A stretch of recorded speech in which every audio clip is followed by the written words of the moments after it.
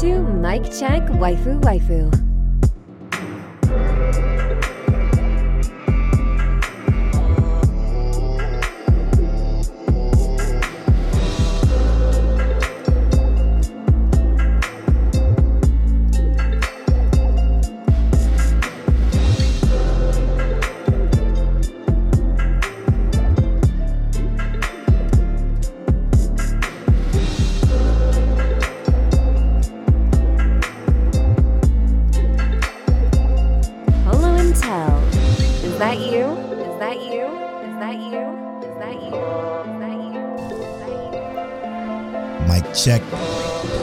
Check waifu. Matillionaire. Is that you? 158, we here. This is episode 158 of Mic Check Waifu. As always, it's brought to you by Lube Complex. Make sure you go to lubecomplex.com and use that offer code waifu to save on your entire cart. It's also brought to you by don'ttalkshop.com, as well as our Patreon producers. Shout out to our Patreon producers, AB, Aaron Brown, Dre, the GOAT G, Johnny from Analytical Podcast, Ked, the pro from Chaotic Culture Podcast, Explicitly, Monique Williams, and Nachi. Thank y'all so much for supporting this and many other episodes of the podcast. We couldn't do it without y'all, literally. It means a lot to us. It means the world. Thank you for supporting us. We appreciate you. We appreciate you for sure. This is Mic Check Waifu, the anime podcast is brought to you every Tuesday at 9:30 a.m. CST. We talk all things seasonal anime. Today we're going to discuss the summer season takeoff, which literally most episodes of the summer season start in literally this week. The week you're hearing this episode of the podcast is crazy. Fucking Crunchyroll decides to drop the list of stuff that they're dropping, and it was all coming out like next week. So we're here to discuss that, as well as Overlord season 3 wrap up. The rewatch of Overlord is done with Overlord 3 to prepare us for next week, which is Overlord 4, which I might not be able to discuss because I might wait for the dub. That's how much I'm invested in this dub. I love the dub so very much. I can't wait to talk about season 3 because we got some stuff from the listeners on their sleeper hits for the summer, as well as some Overlord 3 stuff. We're gonna get to the Overlord 3 stuff when we get to that segment, but first off, how you feeling, man? Always good, bro. Always good. Excited. Just to keep doing what we're doing and keep growing here. We got some, we always got some stuff on the way. We always got some great stuff down the pipeline. So I'm good, bro. Feeling good. Family good. How about you? I'm doing good. Doing good myself. I gotta sip on this tea so I can wake up a little bit. We are recording this at 10:30 at night, or 10:40 to be exact. And just for to set the kind of standard, it's kind of early for us actually. So Polo is tired. He tired. I'm tired as fuck. Maybe it's his old age catching up with me. I don't know what it is, but I'm exhausted. Hey y'all, tell this man to shut up. He ain't old. Man, don't let him pump y'all full of that. He old juice. He ain't old. Hey, I'm in them dirties, man. Them dirties they definitely different. Stop it. They definitely different, man. Them dirties don't. I ain't 20 no more. Let's put it that way. I was looking on Facebook. You know how Facebook, rarely on Facebook, I know. But I was on Facebook and I saw, how they do those old timey, memories.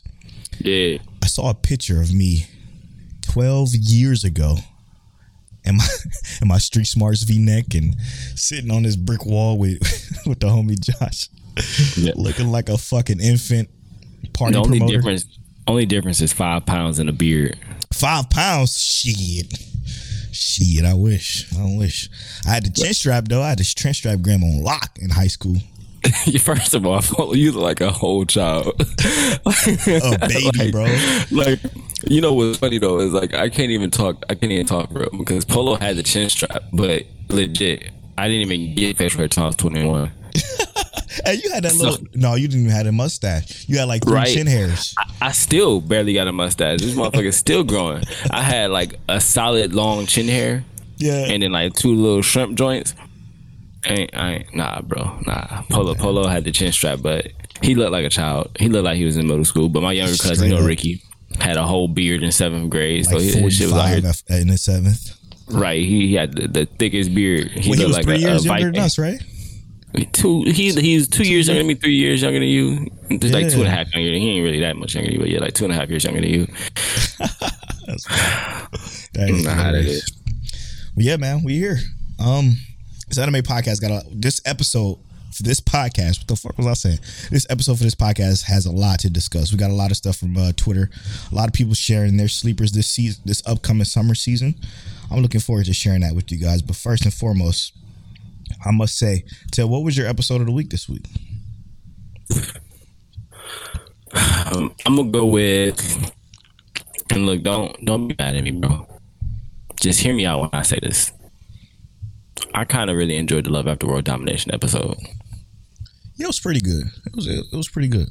I think I just like the concept of it. Like I thought, at first when I first kind of saw where I thought it was gonna go, I thought it was gonna be like bullshit. I wasn't gonna like it, yeah. But as it played out, I was like, all right, I like this.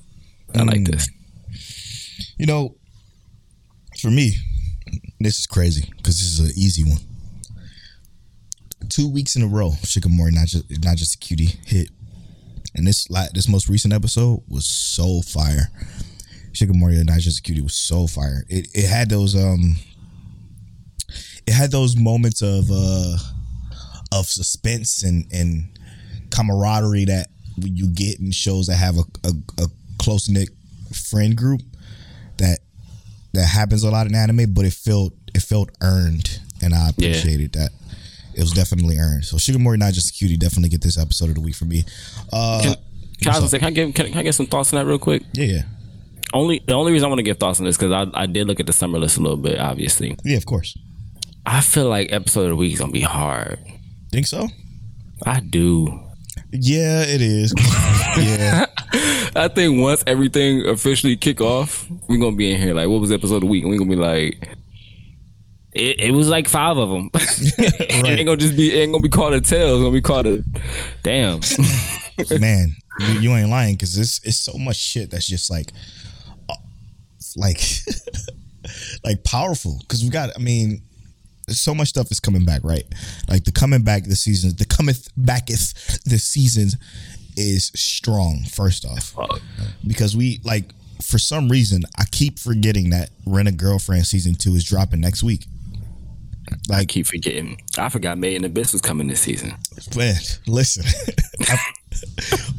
On top of that, Classroom of the Elite, even just the stuff that's coming back alone, bro. The stuff that's coming back alone is going to be hard enough for us to decide. Let alone the new shit.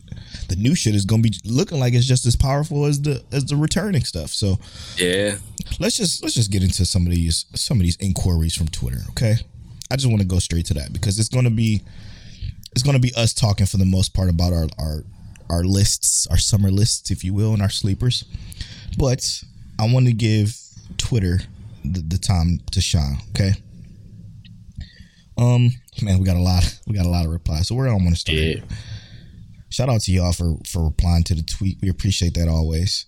All right, so we're gonna start off with Rob, aka the father of Vash from Dad Needs to Talk podcast. Shout out to Dad Needs to Talk podcast. Make sure you check them out. So he says, for my summer picks, I'm not counting any returning shows. So his number one summer pick is Uncle from Another World. It's his top sleeper pick after reading a few volumes. Number 2, Call of the Night, just for the chill vibes. And then number 3, Yakuza, God's Babysitting, for some wholesome fun. Now, looking at these, Call of the Night, I'm gonna just spoilers, is the one that everybody is calling for their sleepers in our community. That's been the one that everybody's been speaking on. I don't know what that is. I'm actually looking forward to that quite a bit. Because the one thing about it is it's romance comedy. Okay, romance comedy. Yeah. What it was, romance comedy drama is the genres that's included into that particular show. It's comedy psychological. Psychological, yeah. I don't know, bro. That's a good combination right there. That's a beautiful combination, and that's what's making it so hard for me to decide my sleeper. Because to be honest, I got between 3. And me too. And I'm only going to share one, but I am going to say what the other two runner-ups are. We, Mic Check Waifu host Polo and Tel, has to give you one. Okay, we can't double dip like Twitter can. So keep that in mind. Don't pull a tail. Moody Senpai says, at Moody Senpai says, anime I'm generally intrigued to see brought to life this upcoming season. It's Call of the Night, Kakaguri Twin, Cyberpunk Edge Runner, the Tunnel to Summer, the Tunnel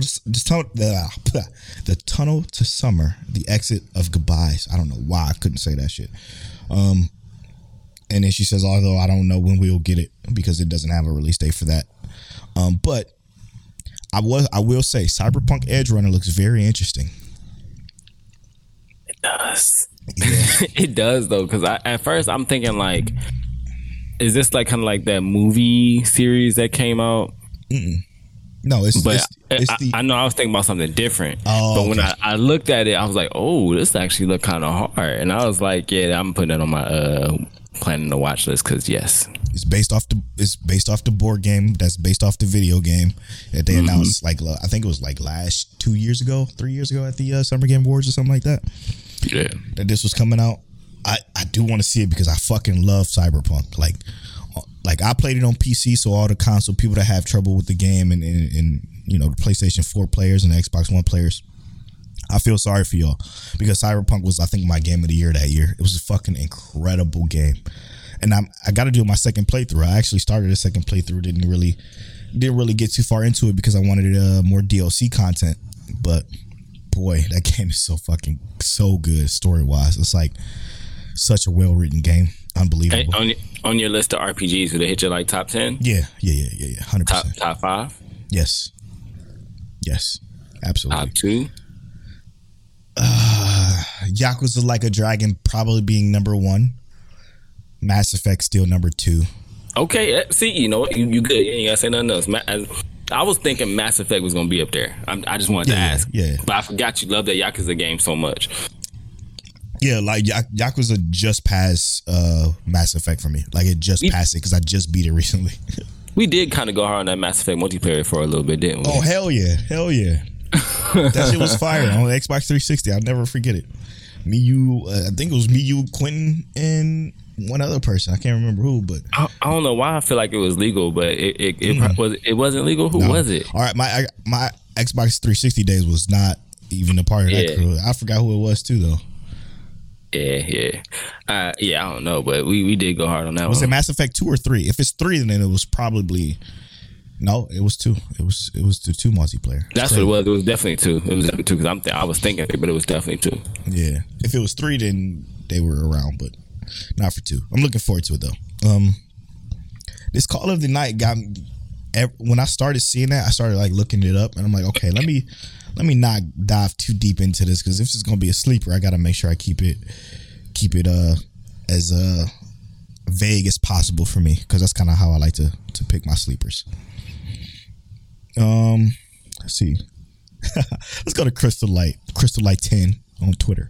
She says, I see you put picks this time. Yeah, exactly. Because you know we will pick multiples instead of one. But for sleepers, I pick Engage Kiss. Aha! You go, Crystal. That was one of my 3. And the Lucifer and the Biscuit Hammer. Also, I agree with the majority of the people saying Call of the Night. But all I need this summer is Devil is a Part-Timer. Ooh, Devil is a Part-Timer Part 2. I'm sure you still haven't watched it yet, the Part 1 yet. I haven't, but I'm going to watch it. I'm not mad. I'm just disappointed. I know because we had Overlord. I'm going to watch it this week, but I still got like 6 episodes of Classroom of the Elite to finish too. So I'm going to watch that. I'm going to finish the last 6 episodes of Classroom of the Elite, and I'll be ready. I'm ready. I'm gonna be in there. I'm gonna be fresh too. I'm gonna be fresher than you. You ain't even gonna know. You gonna be like, what happened in the last episode? I'm literally about to watch Classroom of the Elite. Probably as soon as this podcast is over. Okay. You know I watched that whole thing in a day. I know you do. Devil is a Part-Timer is one I'm for sure looking forward to. Like just to put it into perspective. I sent out the tweet the other day about shows as a reminder to let our friends in our community know, like, reminder, Classroom of the Elite Season 2, Overlord 4, Made in Abyss Season 2, Devil is a Part-Timer Season 2, Don Machi 4, Rent a Girlfriend Season 2, and Shadow House Season 2 are all coming back.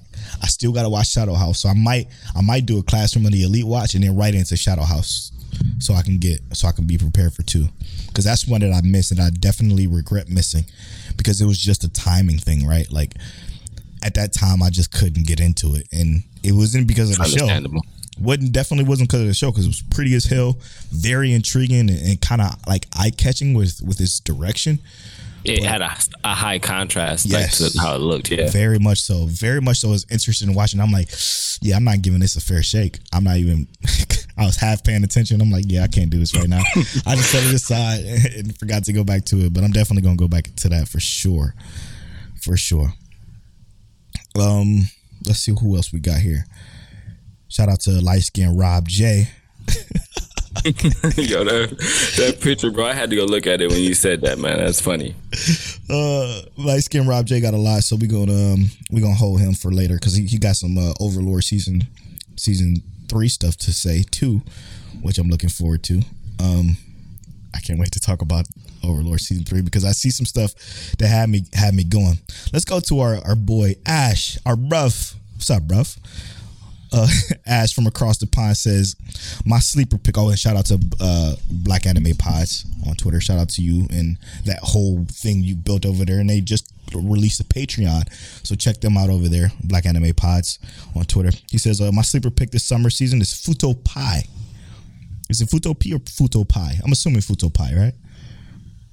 Yeah, we gonna go with that, because I don't know. I was trying to read it earlier too, just to make sure. Yeah, he said, and since it's an anime adaptation of the manga sequel to Tokusatsu, and Kamen Rider W.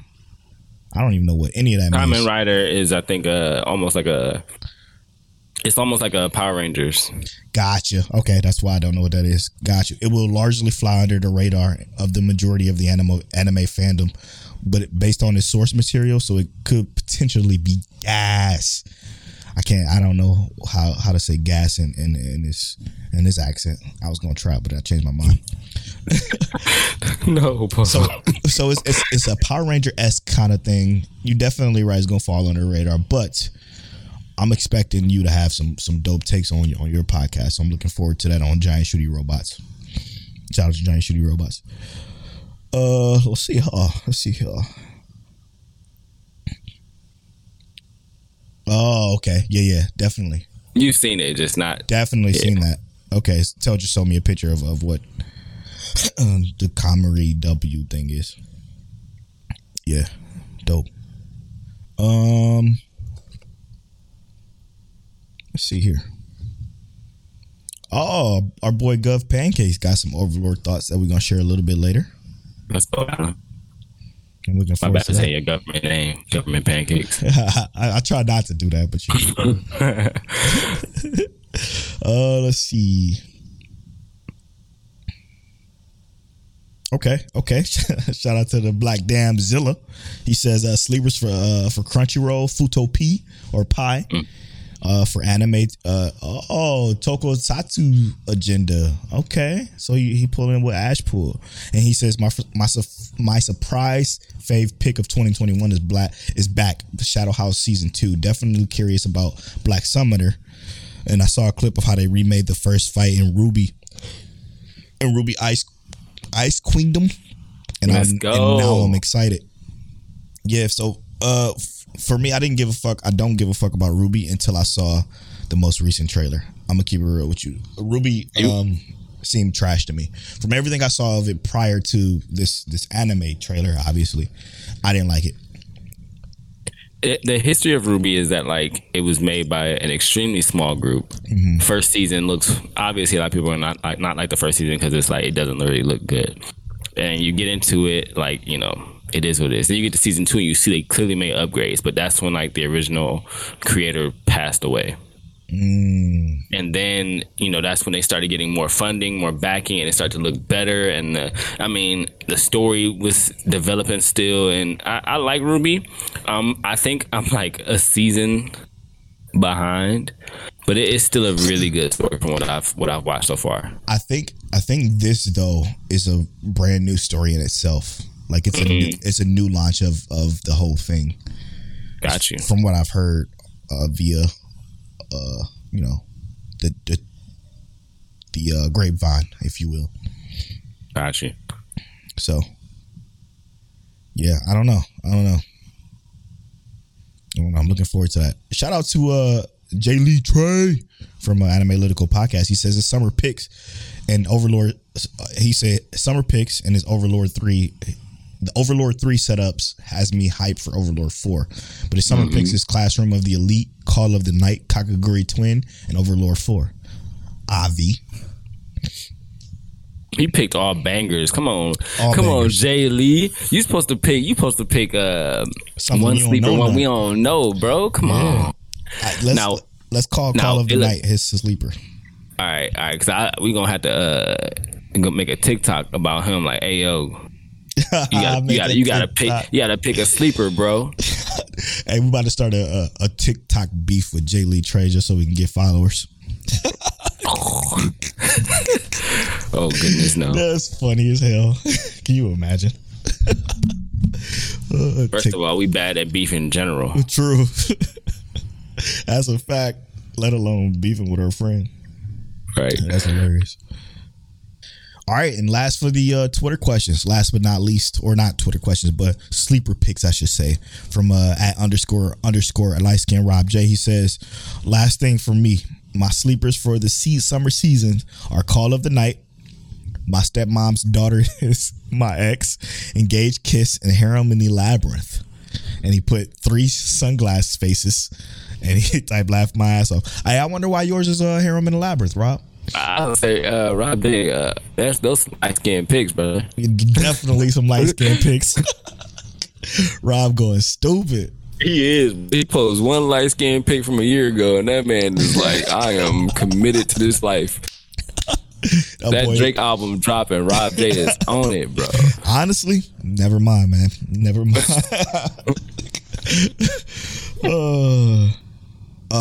Man, yeah. I appreciate y'all for writing in. And the rest of this is Overlord 3 stuff, so we're going to get to that a little bit later. But I must say, Till, you came up with the idea of let's us create a top 5 that we're most excited for this summer season. Yes. Top 5, does it matter which order? Like, is number 1 more excited than number 5? Do it however you want to. Your top 5 is however you want it. Okay. And then I'll just do it like this. You want me to just go all the way through my top 5? Yeah, go ahead. Okay. All right. So I must say, Made in Abyss, Classroom of the Elite 2, Overlord 4, Devil is a Part-Timer Season 2, and then just to throw in something that's not like quote unquote well known, if you will, let's go with My Isekai Life. I gained a second character class and became overpowered, I think it's called. Mm-hmm. Oh yeah. Isekai Life, I gained a second character class and became the world's strongest sage, or the strongest sage in the world.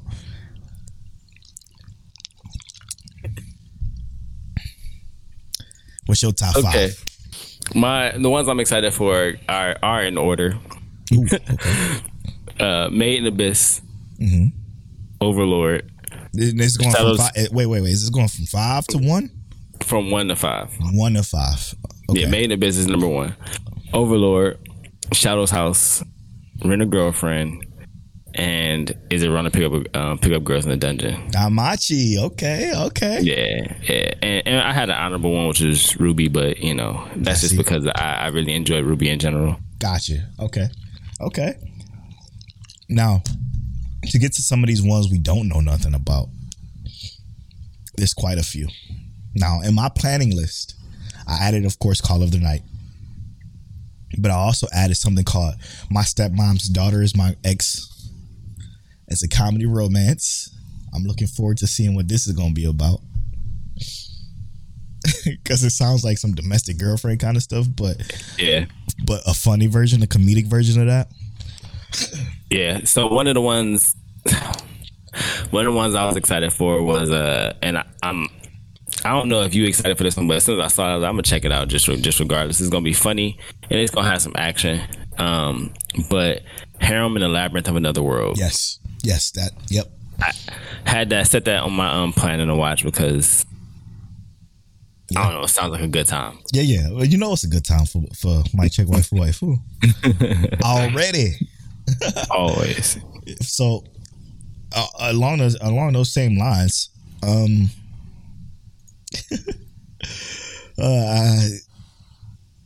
wait, which one did you say? Just say. Make sure I got that right. Harem in the Labyrinth of Another World. Gotcha. Okay. Yeah. So Vermeil and Gold was one that I was also looking at in the same realm of that. It's about a magic academy. It's one of the school ones, kind of like how the usuals are, the chivalries of a failed knights, the irregular high school. So that one I'm also looking forward to for plot reasons. Plot reasons, Frollo? Absolutely. I actually had that one set on my plan to watch too. Yep. I also have. Where is it at? Someone talked about this just recently, but Black Summoner. Yes. I put that one on my planning to watch because, like, Same. First of all, it sounds cool. But yeah. Also, the picture just looks dope. So it's like we got a nice little. I'm hoping it's good. Same.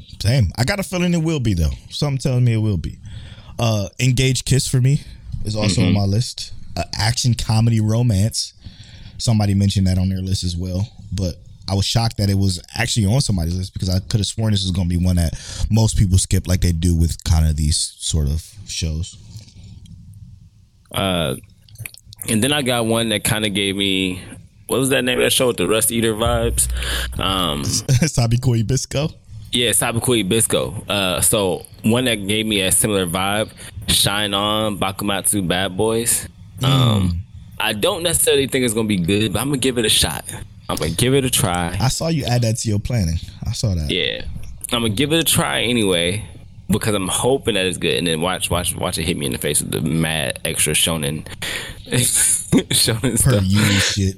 Nothing against shonen. I'm just saying I hope that it is better than. I'm giving it a chance. That's what I'm saying. That's all. I mean, with everything that we mentioned, my last one is one that I'm actually really looking forward to, and that's the maid I hire recently is Mysterious. Now, I want to read this one because this is very interesting. There's something really strange about the maid I just hired. No normal person can be so beautiful or cook such an amazingly delicious food or know exactly what I want even before I ask. She must be using magic, right? A spell is the only thing that can explain my chest feels so tight whenever I look at her. I swear I'm going to get to the bottom of this, of what makes this maid so mysterious. Now, I wanted to read that because I love the fact that it was done in the perspective of the character. Yeah. And that alone had me like, oh shit. Now, this one ain't coming out for another 26 goddamn days, but this is definitely based on what you just read, that sounds like it's gonna have some of the best like introspection. Yes. Wow. Like, what is she doing to know? Just know. It reminds me of the Duke of Death and his maid, the show I talked about recently on a few weeks back. Yes, sir. That was a very, very good show. Very, very good show. Like one of my probably top 10 romances, to be honest. It was so fucking good. You did hype that up, so I know you love that show. It's fire. It's fire. All right, and you got any others in your list? Nah, only thing I got left to talk about is my sleeper choice. Copy that. Let's do it. What shall be King Teliano at King Teliano on Twitter, Instagram, and others? What is your sleeper? So ironically, my sleeper choice is one that Polo mentioned today.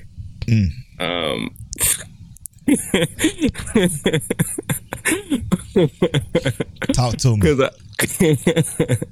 I had 3 choices I was choosing from. Nope, just one. I don't want to hear that. I'm choosing this one, but the ones I had on my list for possible sleepers were going to be Black Summoner, Harem in the Labyrinth of Another World. But the one I had at number 1 was My Isekai Life.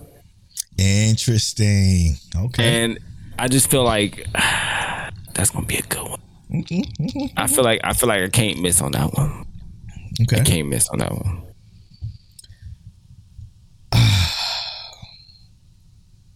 So let's see what Polo got for us.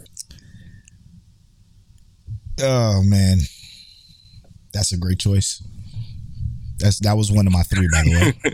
I figured the name just fit for us. It most certainly does. Damn, man. So I'm gonna the 3 I got was My Isekai Life, Engage Kiss,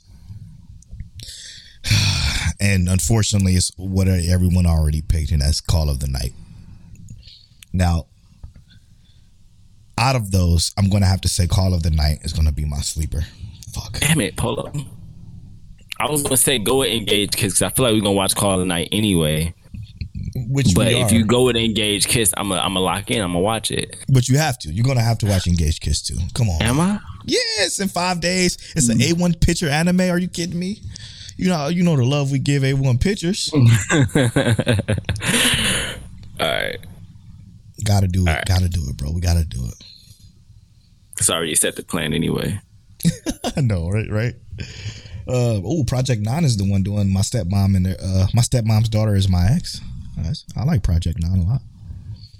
All right, it's a new studio doing My Devil Is a Part-Timer too, Crystal. So let's have our fingers crossed and hope that it's good. I gotta deal with a change in a week when I see the new episodes. True. Because My Devil Is a Part-Timer season 1 was fucking fire when it came to animation too. Even as like the minimal action, I wouldn't say minimal action. It has some pretty decent action, but the action it had in it was fucking fire. It was fire. All right, so Overlord 3, brother. Overlord 3. So yeah, let's get to it.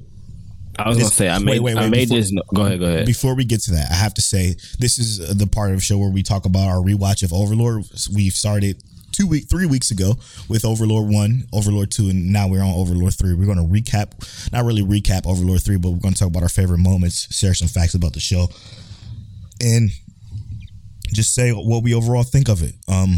So if you watch Overlord with us, stick around. If you haven't, still stick around. Just listen. Have some fun. So last week I found out Polo watched all 3 seasons of Overlord in a matter of like 48 hours or something like that, right? Yeah. So he really ain't shit, even though he my brother. He low key just left me in the dirt. Didn't even give me a heads up. We could have reviewed the whole thing that week. I just for the listeners, you know. But let me just say something real quick. I was very surprised with the praise that Polo provided to Overlord. Right? Like I knew that he liked Overlord, but he almost praised this like it was Grimgar. And I don't know, y'all listen, y'all know, the ones who listen, who have been listening for a long time, y'all know how we kind of covet Grimgar, yes, especially on the Isekai field. Like one of the greatest of all time. Grimgar is almost like how I treat like Fullmetal Alchemist. It's not on my top 5, but it's like it's still like my top 1 kind of thing, right? Yeah. It's a masterpiece. It's a work of art, and that's how we feel about Grimgar. Grimgar is like a work of art, and for Polo to talk about Overlord like this, I feel like that's really high praise, coming from him and his experience with other Isekai. But so that's just kind of the introduction I wanted to give on that. But I enjoyed this season. As usual, I think there was definitely a shift in the dynamic for this season where it was more, let's say, outside character driven, which to me provided a steady flow of different, like, I would say, like, economic dynamics to look at in terms of how the series progressed. Yeah, so as far as what you were talking about when it came to Overlord 3, you said the dynamic, right?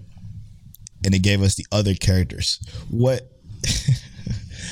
I want to go with this, because what made Overlord 3 so even just as good as 1 and 2 for me is that the fact that they did that in order to give us something way larger later on in the season.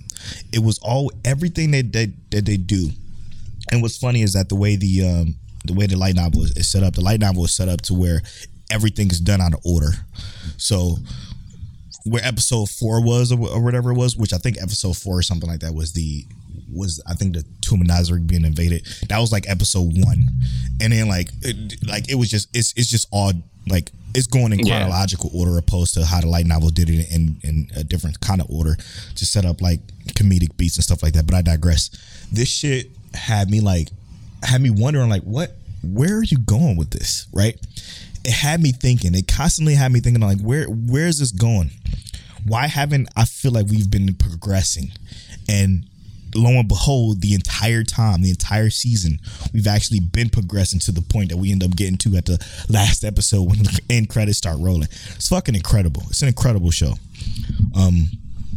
And even from the perspective of Ainz learning that the his guardians are helping him take over the world. He didn't even know that was the plan. This entire time, he was in the fucking dark about the plan being world domination. Fucking fire. And the coolest part about that, even, right, is that it's not like he hasn't been taking steps towards that. Mm-hmm. You know, like his goal is to spread the name of Ainz Al Ghun, but he's really doing stuff that sets him up well to take over the world, right? Yep. That's what he's doing. Regardless of what he's saying, he's doing that extremely well. And a lot of it is because of how overpowered he is, that he almost doesn't even have like a choice in the matter because of how strong he is. But his guardians as well are so ridiculously strong that to find someone on par with them, I mean, not really a thing. Right. We touched on that last week. We talked about how just as powerful as everybody is. Like, I think their lowest level person is like level 50, and that's like one of the battle maids. Like, the battle maids are like between 40 and 50. Everybody is insanely powerful for this world. Now, there was one question that we received from one of our faves, so very unrelated. She says, oh, gosh darn it, I had it pulled up. Not gosh darn it, but let's see here. There it is. Yeah, she says, so which massacre do you prefer? This is so very unrelated on Twitter. She says, which massacre do you prefer? The end of Overlord season 3 or Rimuru versus Falmouth, the heretic church, and time I got reincarnated as a slime. Which massacre do you prefer? What a great question. Because we're demons here. We are.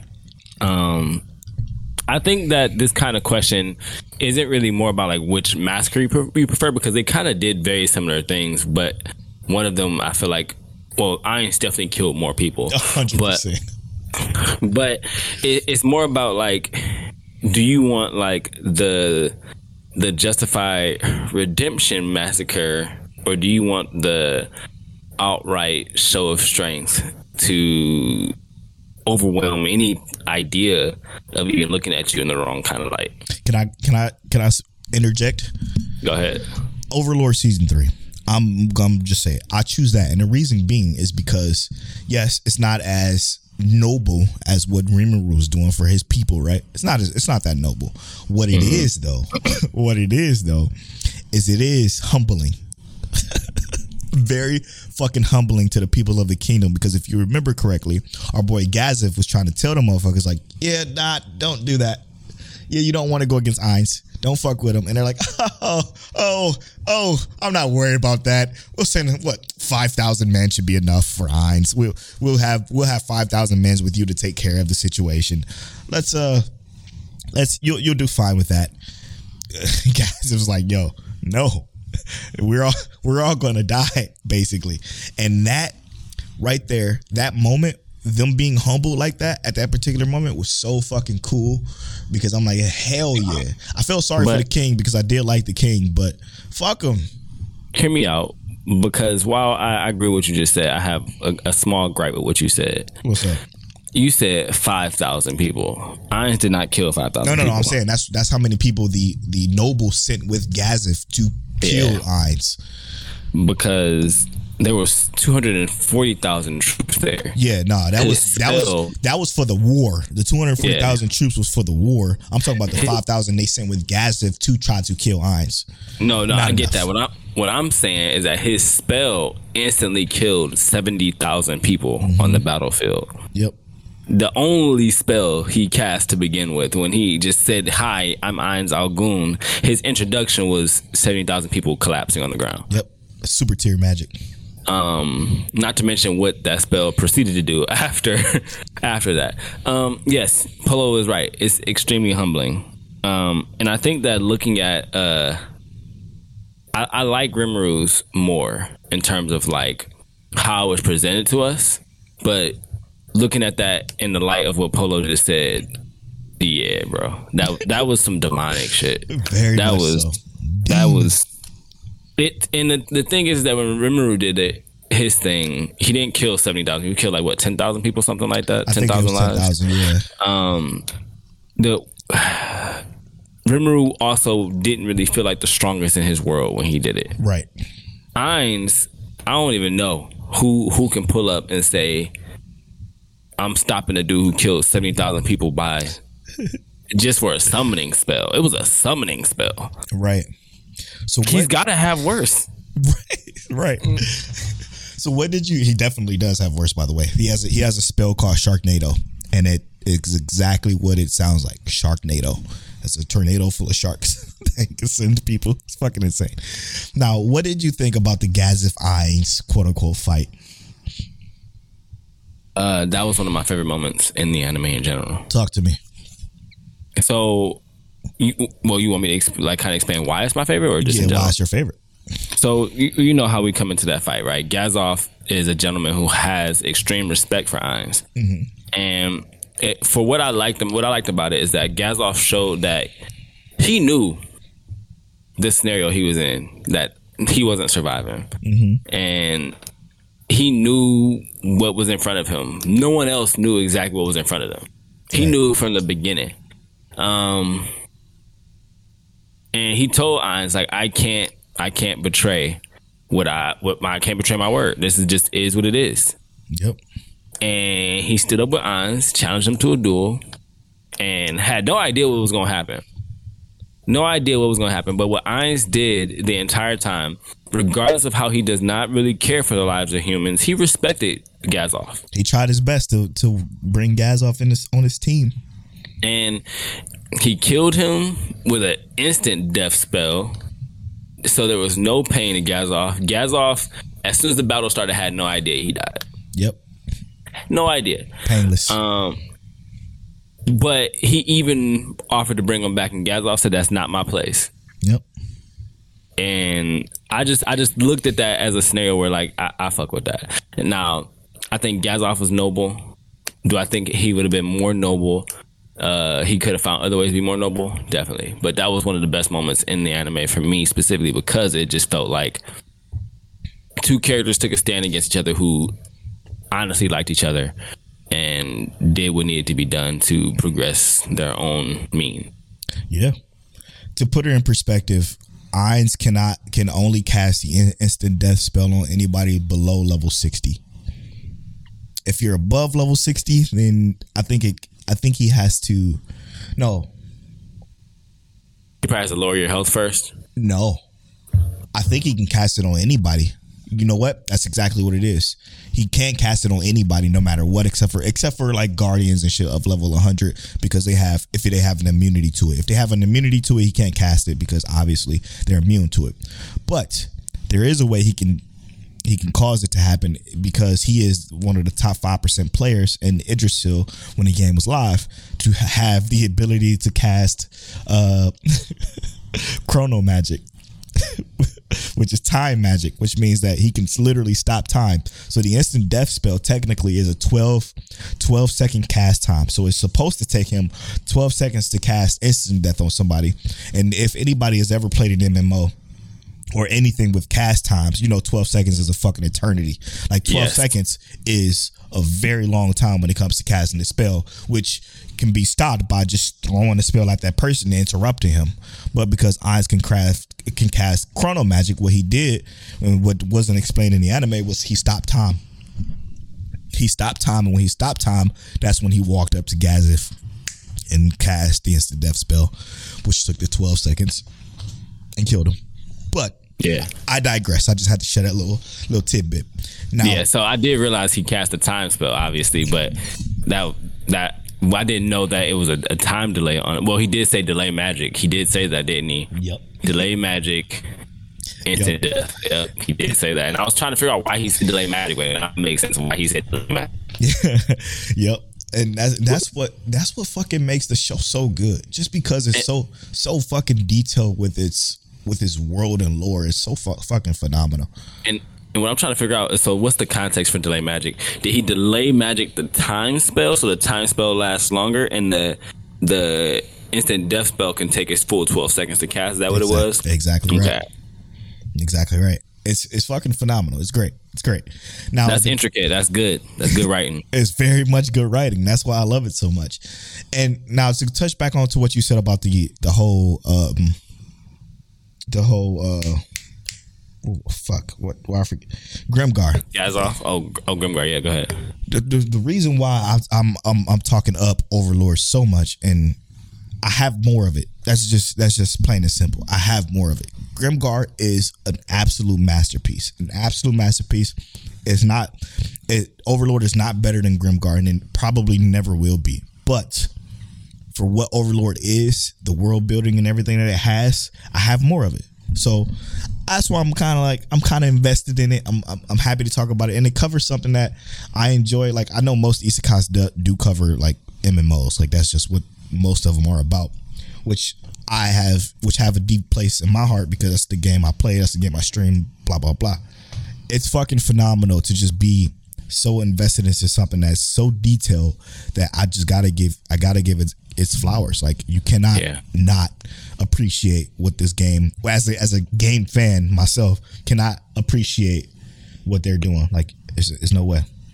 Yeah, and that's one of the things I was looking at, is that this, based on your research, because Polo's been bringing research to this podcast every week about Overlord, and I think that's what's been impressed to me the most, is like the extra details on how things happen and why they happen. Right. And you know, the writer creator of this, they clearly love their MMOs, and this is like a love story to MMOs, but you get to be the boss. You get to be the raid boss.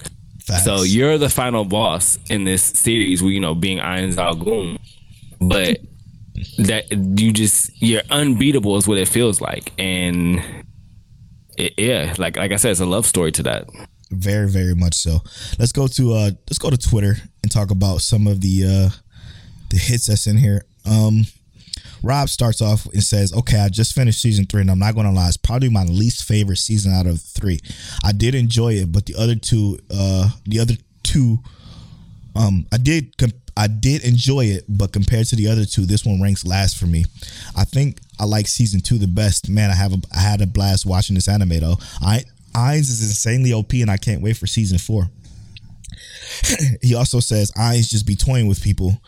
Him setting up these fake scenarios is hilarious.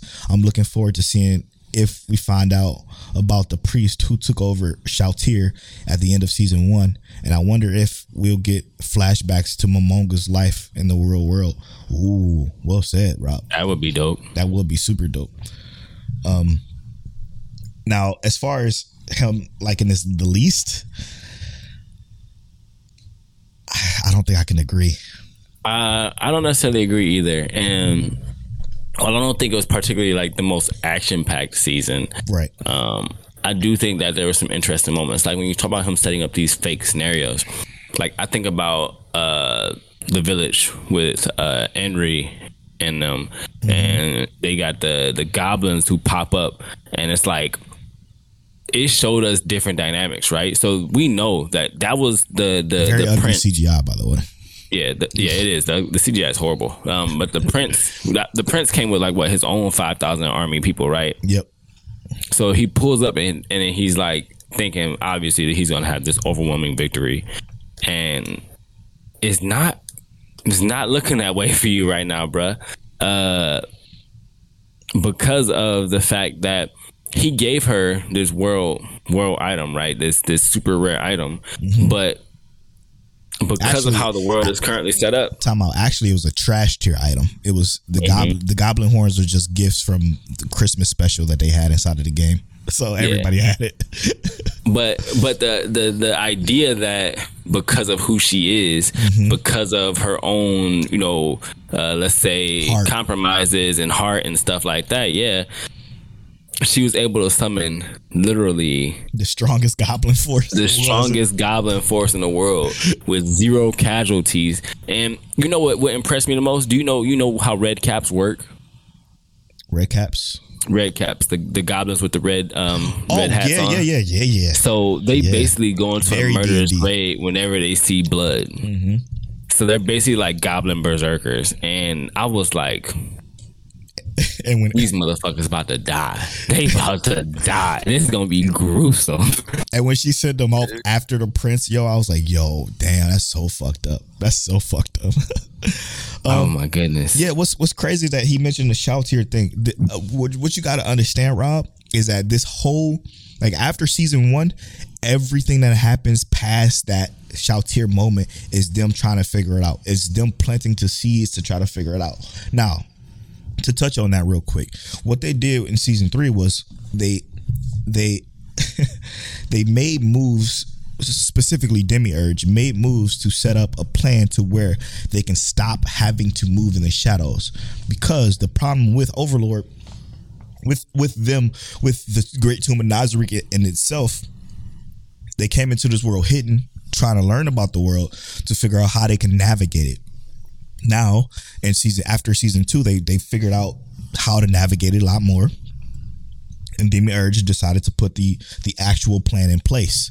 He did that at the end of season 2. So with the actual plan in place, that requires them to then have the Tomb of Nazarick be discovered, to then get the Emperor to do what he did when he sent the noble to send in the workers to then figure out what the Great Tomb was. Like it was genius. It was all set up. It was all a part of Demiurge's plan for them to be set up just how they were. And like, it was fucking incredible. So now, with that all being set up the way it is, this is when we finally figure out, like, all of that was in place to figure out who had the power to mind control Shoutier. Like, it was never not a moment in this season, or season 2 even, where they weren't trying to figure out who mind control Shoutier. They just had to do it the long game way. And unfortunately, in MMOs, you can call this the grind, because so now that they did the plan, they got the Demiurge put the plan in motion, they got the workers to invade, the workers got obviously destroyed. Not only was that for them to test the Great Tomb of Nazarick's defenses, for one, to see if these people can actually put a dent inside of their defenses, but it was also for them to see if they would send anybody powerful enough to the Great Tomb where they can then figure out, oh, maybe this is the person that mind control Shoutier. Obviously, all of them was low tier workers. All of them was bullshit. That didn't quite plan out how they wanted it to, but it did give them the opportunity to then have the prince come apologize. And that was all a part of the Demiurge's plan, because once the prince acknowledged him and saw his power and came to apologize, that's when they can start moving in the open instead of the shadows like they've been doing for 3 seasons. Yeah, and my question to you is, because you might know this better than I do, were they actually low tier? Because I thought they were like middle tier to upper high tier. Like, they weren't adamantite, which is obviously the highest, but I thought they were like just under adamantite, like maybe 1 or 2. Yeah, it was a bunch of mithril people. Yeah, I was gonna say, because the one who was by himself with the slaves, he was higher for sure. Yep. Like, he was almost adamantite. He was on the same level as Gazef. He was level 30. So, I mean, but got smoked. Ugh. But got destroyed. But got destroyed by Hamtaro at that. Hey, go Ham Tom. But like, so to think that it hasn't, the plan was not to find out who mind control Shoutier. That's literally what the entire show is about. It went from just trying to find people to determine who might be there also from Yggdrasil, and try to find maybe a friend or something or anybody from the game, it evolved from that to who mind controls Shoutier. So that's something to keep in mind. It was always a part of the plan. And that leads me to the next question. Not really the next question, but the next comment from our homie Gov Pancakes, which kind of bothered me a little, but I'm gonna let him get his shit off. He says Overlord 3 isn't that great because it takes away from what makes that series awesome. The fucking main character. I don't care about these other people. They definitely need an episode or two, but not a whole season. Where's my casting to kill, bruh? He says it's still good though, but we just don't care. I disagree with that wholeheartedly. Guff, aka Allen. There's no fucking way. Here's some things I'll say, right? Talk to me. If this was the world with Anos Voldigold, then maybe I would agree with that. But there are characters outside of Ainz Al Ghun that I really fuck with in this show. Yes. And like I said, Gazloff being one of them. I even fuck with Brain. I was gonna say Brain. I fuck with him, and even the little dude with his little shiny armor on, talking about I'm wearing this armor out to battle because it's gonna draw attention. It'll hopefully, first of all, sir, if I ain't see you with that armor on, you get smoked. It don't matter.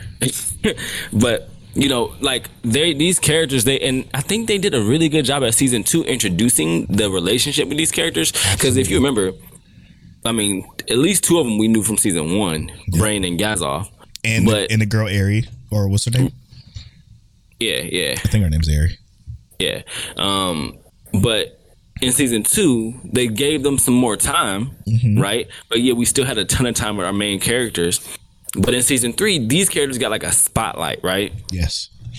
Like they got a spotlight, and we still watched as nothing they did mattered. And that, exactly, to me, if anything, that amplified the times that we did not see Ainz Al Ghun. Yes. Our main character. What it did was it took us out of the scenario where our main character is the main character and made us view him as the opposition for a change, right? Yes. And when you make something like Ainz Al Ghun, the opposition, and you see him instant kill someone who is known as a legendary warrior throughout the kingdoms, yes, bro. That is still Ainz shining, bro. Yes, man.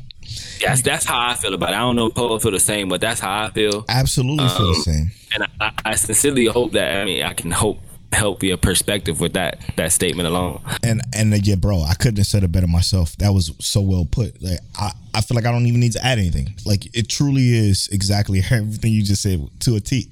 Like understand, like when you have a situation like this, what makes it so good is being able to develop the world around a main character. A good main character is very important. It's probably one of the most important things ever. But to be able to develop these side characters on top of the main characters, I know you probably just want to see the Great Tomb of Nazarick. You probably just want to see the Guardians. You probably just want to see them. But what's important is the way they deliver the story in the perspective of the workers, right? We got that party that you pseudo kind of care for until they get into the Great Tomb of Nazarick. Because of that moment when they're in the Colosseum with Ainz, you kind of like, oh shit, damn. The guy and the elf girl, they love each other, and you got the nice Catholic boy or whatever you want to call him, the priest, and then you got the witch who's trying to take care of his sister, who trying to take care of her sisters, who are in his home with these fucking noble parents who's fucking everything up because they decided to spend all their money, and they're gone at a snap of a fucking a Thanos snap. They're gone, and that shit was incredible. That's incredible story development. I love that shit. You want to know what makes it even better? What? Is that we got y'all to rewatch season 1, 2, and 3 just to get ready for season 4 that's about to be here. So you about to jump into this new season and watch how they introduce Temple of Nazarick for us again. Ooh. And you probably gonna be like, hold up, everything I felt about season 3 that I thought I didn't like probably just amplified season 4 for me. And that's exactly what Alicization arc did for Sword Art. All those seasons that y'all say was terrible, like outside of season 1, Alicization was like, nah, that shit was just as important. You know, like It built up everything. Everything happens for a reason. Take your anime that you know that have continuations and just expect it to be like everything happened for a reason. You know, I watched a video today. Okay, side tangent. I watched a video about 86. Oh my God, bro. The contrast. I'm gonna send you this video, too. You gotta watch it and we're gonna probably discuss it next week or something like that. Video fucking blew my mind. All the contrasts and just the director and the way he moved with the fucking the composer, like the way they moved for the show was way more incredible than we thought. But when you have shows that can do that, right, that can carry and like move plot as well as something like Overlord does and bringing these characters in different situations, it's what makes anime so impressive to me. It's what makes anime so much better than TV and movies for me personally. And I'm going to speak on behalf of Mike Check Waifu when I say this. Anime like, let's say, ReZero, like Baby Fluorite Eye Song, like 86, like Overlord. What they do really good is they lead you into this almost like false sense of security where like, yes, there was action, but right now this is a lull, a little bit of a downtime. For a reason. For a reason, yeah. Now, when that story hits you, that downtime's gonna probably make a lot of sense for you. And if it didn't make sense for you, it's because you didn't care and you probably overlooked it and just kept going. Yeah. But all of this downtime in this anime, it really does have an impact on how you're gonna see the future of this anime. Yeah. So I sincerely hope that, like I said earlier, I hope that the perspective changes a little bit, because give it a chance. You know, on those moments that you don't really like, because when it comes back around, it's gonna mean a lot. You know, and I promise you, you're gonna see more Hines. You're gonna see more of the Guardians, particularly in Overlord 4. Like, just you're gonna see them. There's no way in hell you're not. But know that the reason why you're not, and the reason why you learn about these other characters, is because it's for a reason, man. I'm so interested. Okay, so wrap up Overlord 3. What are you most excited to see from what we got in season 3 or Overlord 3 and Overlord 4, which premieres next week? What I hate to say is I completely have no idea what I'm excited to see.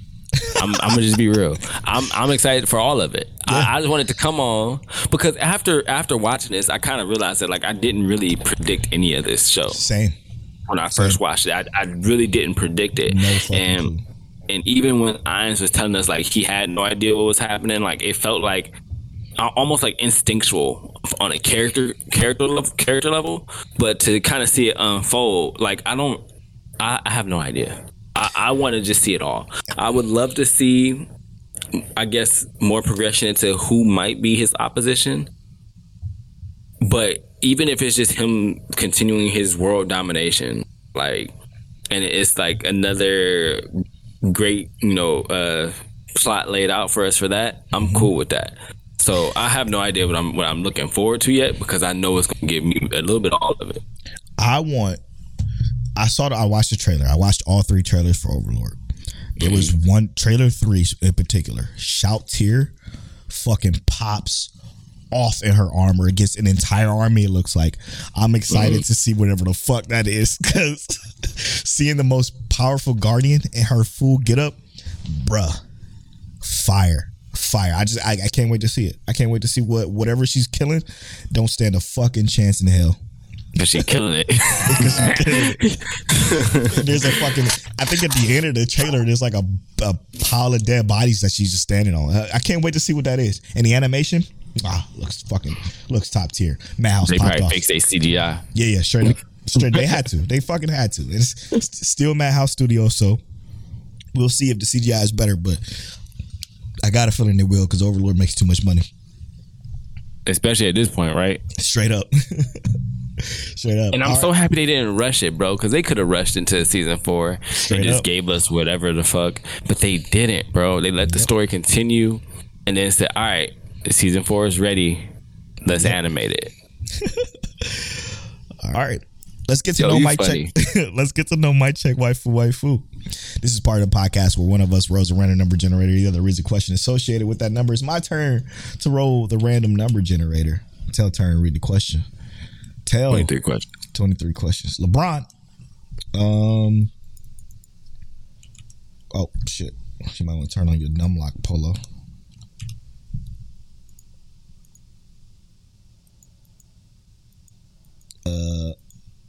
We're gonna generate. Almost. Irons ain't having it. He said, "No, not today." I said, "Not today. Not no random number generators from me." It must be down. Okay, well, I'll just go to an actual website then, like a weirdo. 23. Hey, 23. That's funny. All right. What anime is guaranteed to hit you right in the feels? Now, Polos, obviously.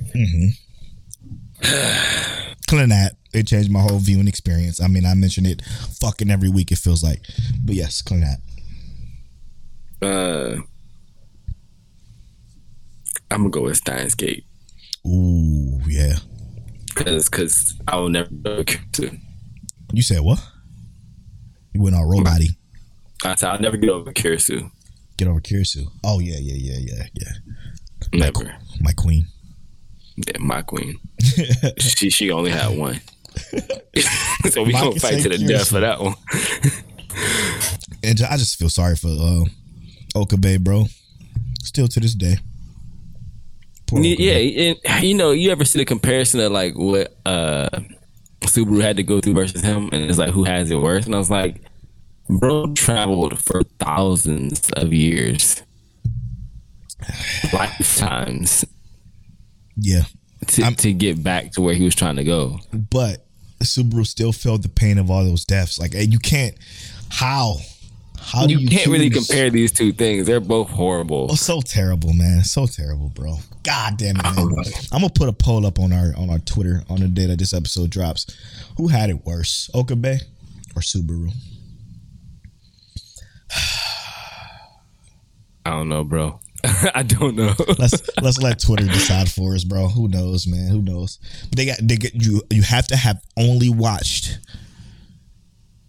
all 3 seasons of Steins Gate and all of ReZero. So keep that in mind before you vote. Check the poll on our Twitter for the announcement of this episode. It'll be there. And we'll discuss it next week because I'm very curious. I'm very curious to see. All right. When we come back, we are going to spoil the last episode for this core of Spy Family. The last episode of Tomodachi Game. And what else was it? Spy Family, Tomodachi Game. Summertime Rendering. Summertime Rendering, yeah. Tripping. I'm drunk. All right, we'll be right back after this.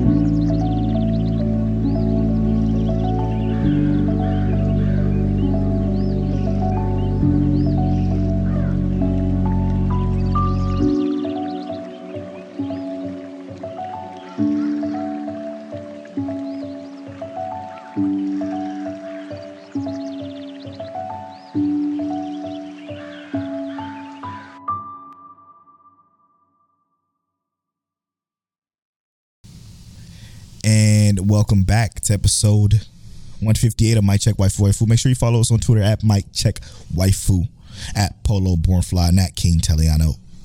We appreciate you. And then why not support us at patreon.com/Mic Check Waifu Waifu.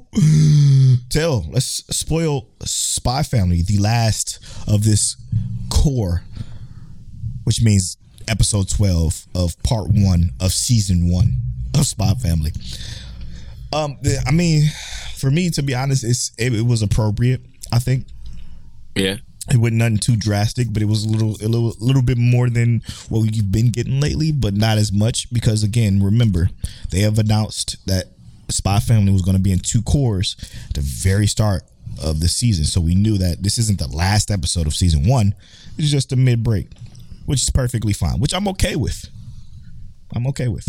I thought the episode was interesting, especially with like the whole learning that he memorized the penguins' faces and stuff like that. I thought that was dope. But also, like, I expected more of a cliffhanger. Yeah, I'm glad they didn't do that though. I mean, but I kind of felt like, because if they already guaranteed we're getting at least 12 more episodes this year, I expected a cliffhanger because it was like, I guess, to create anticipation. Mm-hmm. I'm not saying I'm upset there's not a cliffhanger, but I expected a little bit of a cliffhanger.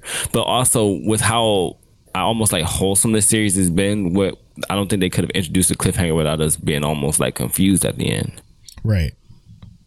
They've always ended on the end on every episode. Like, yeah. No matter what, it's always been an end. Even though I thought it was going to be about a dog this time, mm-hmm. but it wasn't. So it kind of felt like a special, like one of those special episodes that they be having sometimes. But I enjoyed it. I enjoyed the chillness of it. To rewind, this is fucking so strange to even throw this in there, but I just thought about this. You know that video I discussed with you about 86? Yeah.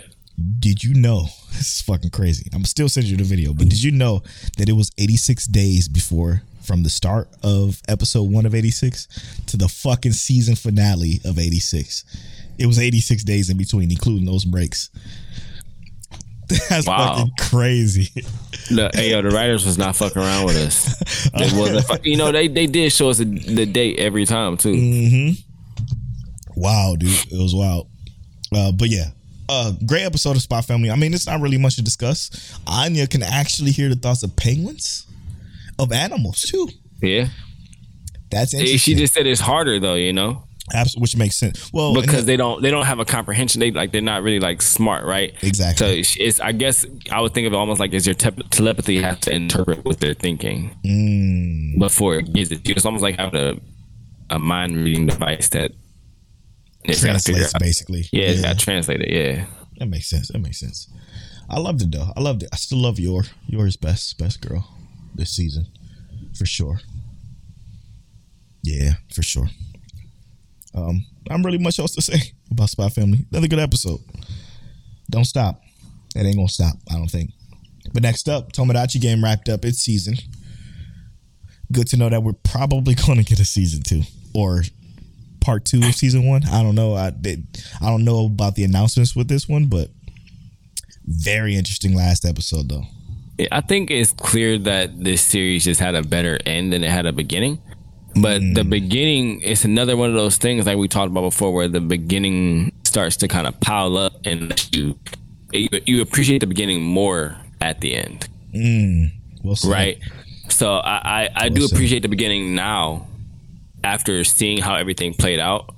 But when we first were here, I was like, this is almost like the 3-episode rule where I got to drop it. That's crazy to me. It's so good at this end, and I loved what our main character did with the boss of this group. It was fire, bro. He asked questions for a reason. Yep.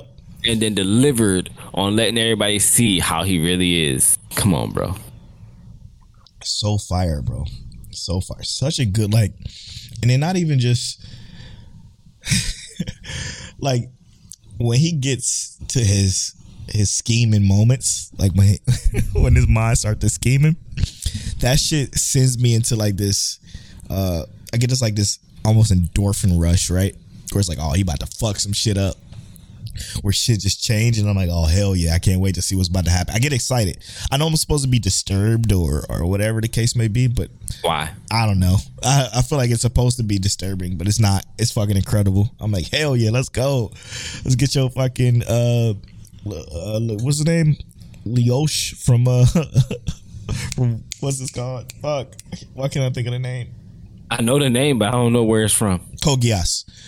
Okay, yeah. Yeah, get my Code Geass on. Lelouch from Code Geass is funny. Yeah, man. It was a good episode. What I really enjoyed was how the chick acted after she saw how he took all that punishment for her. I appreciate how she finally actually trusts him again, even though I still feel like maybe she's not scheming. Maybe everything I said about her was wrong. Maybe she's just honest. Oh, sorry, my bad. Moody tweeted that Tamagotchi game was good. It was. And I agree. Now, I do think, I feel like the character we thought was stupid ain't really stupid. Oh, yeah. I think we both said that last week, didn't we? Yeah, I feel like we've been played. Obviously, I don't think he killed his dad, but I definitely feel like we getting played right now. You don't think his dad is dead? No, I don't. His dad might be dead, but I don't think he did it. But I think that we being played though. That like dude is definitely probably like a genius, and I actually think that they all might be like extremely clever to some extent. Yeah, that's what I thought too. Remember? I thought that about the girl. I thought she was on some bullshit. I thought she set up this whole. Maybe she still did. Who knows? But I just feel like we're getting more and more details pointing in that direction now. That almost makes it feel like, nah, they all some fucking psychopath geniuses out here. Straight up. I don't know who to trust. What's had me so interested is, and this is probably why I like it actually, and why I liked it from the beginning. It reminds me of Danganronpa, and I don't know if you're familiar with what Danganronpa is. Mm-hmm. It's about the high school students that get trapped inside of this school who has the only way to get out is basically to kill each other essentially until there's only one left. A side tangent, you know, Tower God had a episode like that. Oh, did it really? Well, it was in it wasn't in the show. It was in the, if you read it, you remember it? I don't know if you remember it.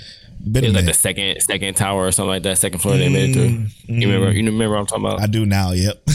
Yeah. It's like what happened was you had to figure out who was the killer. Like the last moment you had to figure out who the killer was in like this courtroom setting by looking at the clues and going by who was what and who was where. Very interesting. I haven't seen Danganronpa in years, bro. Dog, the games. I played the games. I played both Danganronpa 1 and 2. The games are fucking insane. Insane. They're told like mostly like visual novels where you have to go and like kind of like a Phoenix Ace Attorney. I know you hip to those. Yeah. It's kind of just like that, but more gruesome, obviously. some of the best voice acting too, by the way. Like it's quality fucking voice acting. Those games always got good voice acting too, so the shows probably had great voice acting. That's a fact. I enjoy it though, but that's what looking like season 2 is about to become, and that's intriguing. Tenji and the girl working together to try to get our boy out, quote unquote stupid boy. Which I agree with you. I don't think he's stupid. I think there's more to it than that. We shall find out. And then on to last, but certainly not least, summertime rendering, man. It's fucking with me. We getting a lot, bro. It's fucking with me. I feel like what's fucking with you? I feel like we keep getting details. Yes. And we've been getting more and more. Hear me out. I'm listening. Hear me out. Every episode connects so intricately. Yes. But sometimes I feel like these episodes ain't even connected, bro. And I don't mean it in a bad way. I mean, like, you get so many details in some of these episodes that, like, if you put them together and completely isolate it, that might actually be a good place to start. You are speaking right now, bro. Because, like, what's going on here, bro? I don't, like, it's it blows my mind every time, because exactly what you just said is exactly how I feel. I'm like, yo, what? When you think you have some idea, you have no fucking clue. Now to figure out that Shinpei's is like his best friend's dad. I think his name is Sho. His dad has something to do with this shit. He wasn't picked by father. Now, was she referring to their actual father? Obviously, she was. Or was she referring to the quote unquote the father of the quote unquote mother? And I asked that question knowing I'm thinking to myself, it has to be her real father, right? But then I think, oh shit, this is Summertime Rendering. It probably isn't. So like, I don't know. Like, it's her. I don't know. I just don't know. The fact that she's not a shadow blew my fucking mind. I'm like, oh, what is right? What now? If you think about the fact that families work with the shadows. Yes, the fact when you think about that, when you go back to the festival time when she was standing on the top of the stairs and she said, "I'm so sorry for this. I'm so sorry." She was saying that to, "I'm so sorry, Mia," or some shit like that, and then she got fucking killed. Now that all makes sense. Why she was apologizing, because she had everything to fucking do with it from the start, and you won't even think about that until you realize that she's working with the shadows the whole time. and not even first of all, you spitting. Let's talk about real quick how last episode we got to see this like baby-esque shadow with missing half his head. Disgusting. Hated it. And I'm thinking, like, when watching this, it's like, why is this shadow in this form? Because I find it hard to believe that it copied a baby with half his head chopped off at this size or whatever, right? Like, it didn't make sense. It didn't make sense on how it looked. But now we see, in this episode, we see Hiriko, or the original Shadow woman, right? Mama. We see Mama, who grabbed our boy, right? Yeah. And what makes it wild to me is that now we can most easily just draw a conclusion that these are her children, that she's probably just produced these shadows herself independently. But we also see that we got like sea anemones, sea coral, all kind of stuff that's supposed to be at the bottom of the ocean as shadows down here. And it's almost like, what are the limitations of these shadows if this is what they can do? We have our current shadow friend, Ushio, who had to delete part of her arm because that damage, that wound is consistent and is still there. Because she can't scan the original to reheal. And we don't know how that affects her in the future if he dies again. Exactly. And oh my God. And then we get to see him kind of like, you know, because they kind of break down the conversation a little bit, right? He's going forward and he's not turning back right now, even though like it's dangerous, right? And they know that whatever it is, they're getting ready to get to an actual like point to where they can understand the story why he ditched his weapon when they got here, right?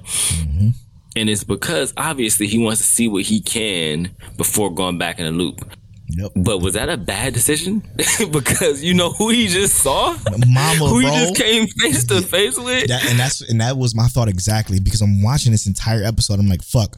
Okay, so I get it. His plan is to find out as much information as he can to take back with him in a loop, because he knows once he loops, it advances forward in time, which means that he has less time to loop before it catches up to the festival date, which completely makes sense. I rock with it because you gotta set your save points properly. Shout out to Subaru who still hasn't learned about that quite yet, but right.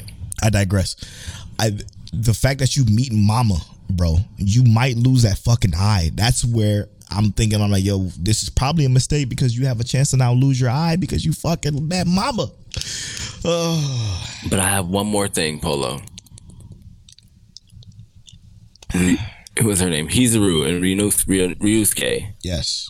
Versus the Shadow and Shiori's Shadow. And we find out that they can tell that he's shifting in time in terms of perception by 2 seconds. Yep. Right? Yep.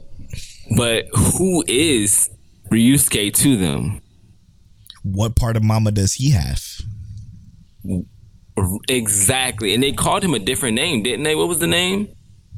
I forgot. It was like Heinz or Haynes or something like that. It was something with like an H.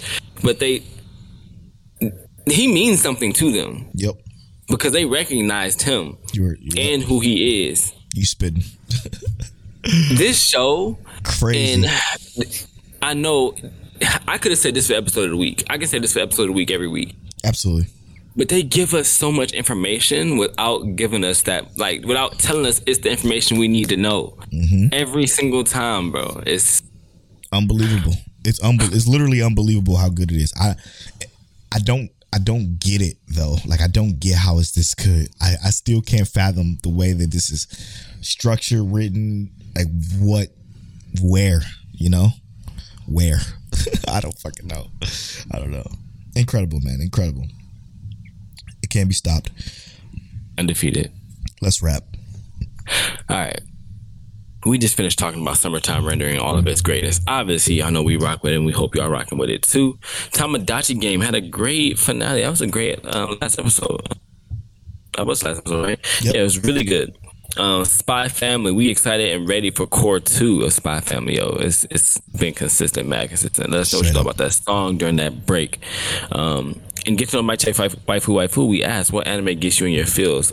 Obviously, Polo's is gonna be Clannad, and mine is Steins Gate, because it's doing too much sometimes, bro. We also had a great Overlord talk. And we appreciate y'all rocking with us from episode season 1 to season 3.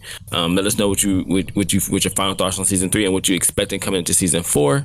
And we talk about Polo praising Overlord like it was Grimgar, because Grimgar is a masterpiece, and there's a lot of details in this current Overlord. So our sleeper picks, Polo chose Call of Night, and a lot of y'all chose it too. So it better be good.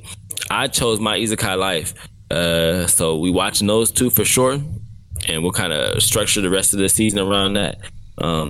Some of the best stuff that we gave a lot of stuff we are not sure we're going to be watching. We gave y'all our sleeper choices, our top 3, and our list that we excited for in terms of, we both excited for Made in Abyss. We both excited for Classroom of the Elite. Me specifically on the Shadows House, and Polo real big on the Devil as a part-timer. Yes. And we appreciate y'all for all those questions. Our episode of the week was Love After World Domination, and Shikamori is not just a cutie. And that's been episode 158 of My Check Waifu. You can follow me on. Wait, that's been episode. How'd it go? It's been episode 158 of Mike Check Waifu. You can follow me on Twitter. I'm at Paul. And scene. All right. And that's been episode 158 of Mike Check Waifu. Dog, I'm drawing fucking blank right now. I don't know how I end this shit. I'm at Polo Bornfly on all social media. There it is. I'm at King Telly. I'm keeping all that. You can follow our social medias at King Telly on all social media. You can follow our social medias at Mike Check Waifu on Twitter and at Mike Check Waifu on Instagram and TikTok. And as always, Mike check. Pull up, bro. Did it work? I don't think it worked for me, but bro. What the? Oh well. He said that's been what episode 150. We out.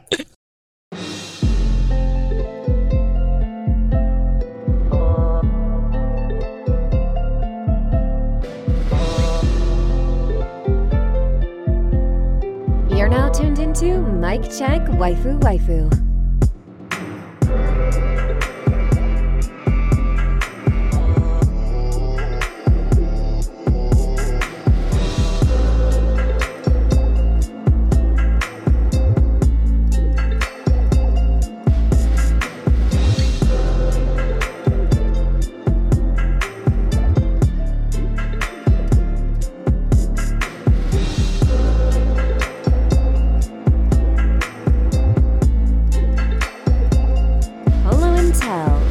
Is that you? Is that you?